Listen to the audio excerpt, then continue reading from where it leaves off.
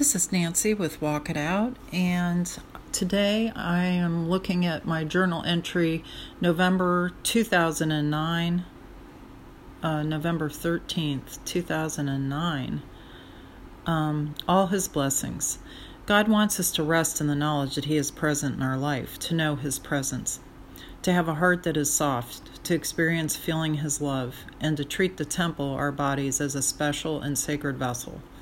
When we understand our new nature in Christ, everything we do represents that nature and gives the glory to His kingdom.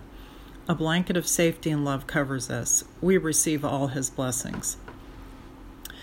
When I wrote this, I put Psalm 95:8.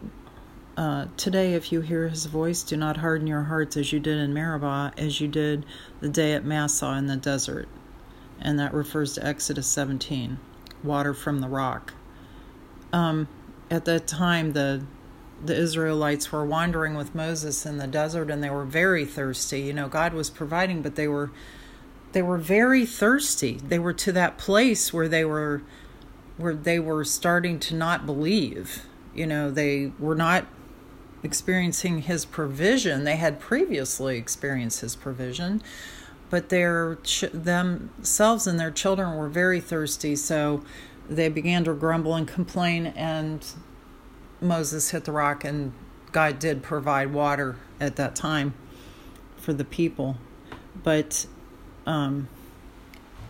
this is conveying that sometimes, you know, God is not showing up when we think He should, when we need Him to. We feel the distress of the things that we need or want or feel that we need, or the desires of our heart, and it's not taking place. And because we're distressed, for me, because of the fact that I could feel so much distress and I knew that God loved me, those were conflicting. Those were things that conflicted.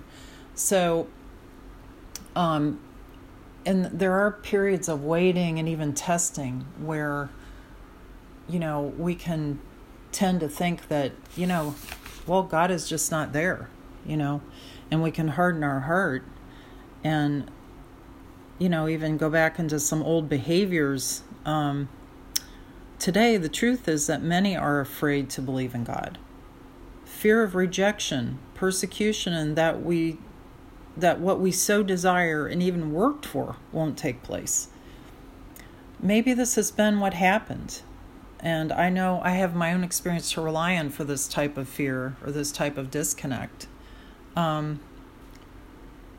So it's like we are hardening our hearts. We feel a sense of a hardened heart towards God, that He is not true to His word, that, you know, that maybe He isn't going to show up, and the truth is that, you know, like we're talking about, God's ways are different, and we can't just put Him in this little tiny box. And, you know, we learn scripture and we hear the word and we're living it out, and so we're understanding a great deal and we're growing. But when things don't happen, or when we feel that distress, then, you know, then it's like all bets are off.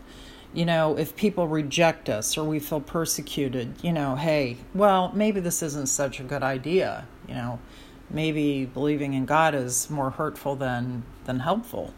But, you know, God didn't promise us that there wouldn't be struggles. Actually, He tells us that there will be.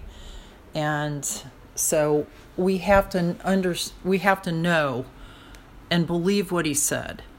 And he knew that we were going to go through these things. And He says, don't give up. Don't lose heart. Don't harden your heart, and don't give up. You know, believe in what He says, you know. And so we keep pressing forward. You know, if we feel knocked off the beam and we feel like our confidence in God has been eroded, it's time to get back up again. It's time to get back up, because think about the past. You've been down before, you got up, you move forward. You can do it again. If you did it once, you can do it again. So, you know, we don't give up our faith once again.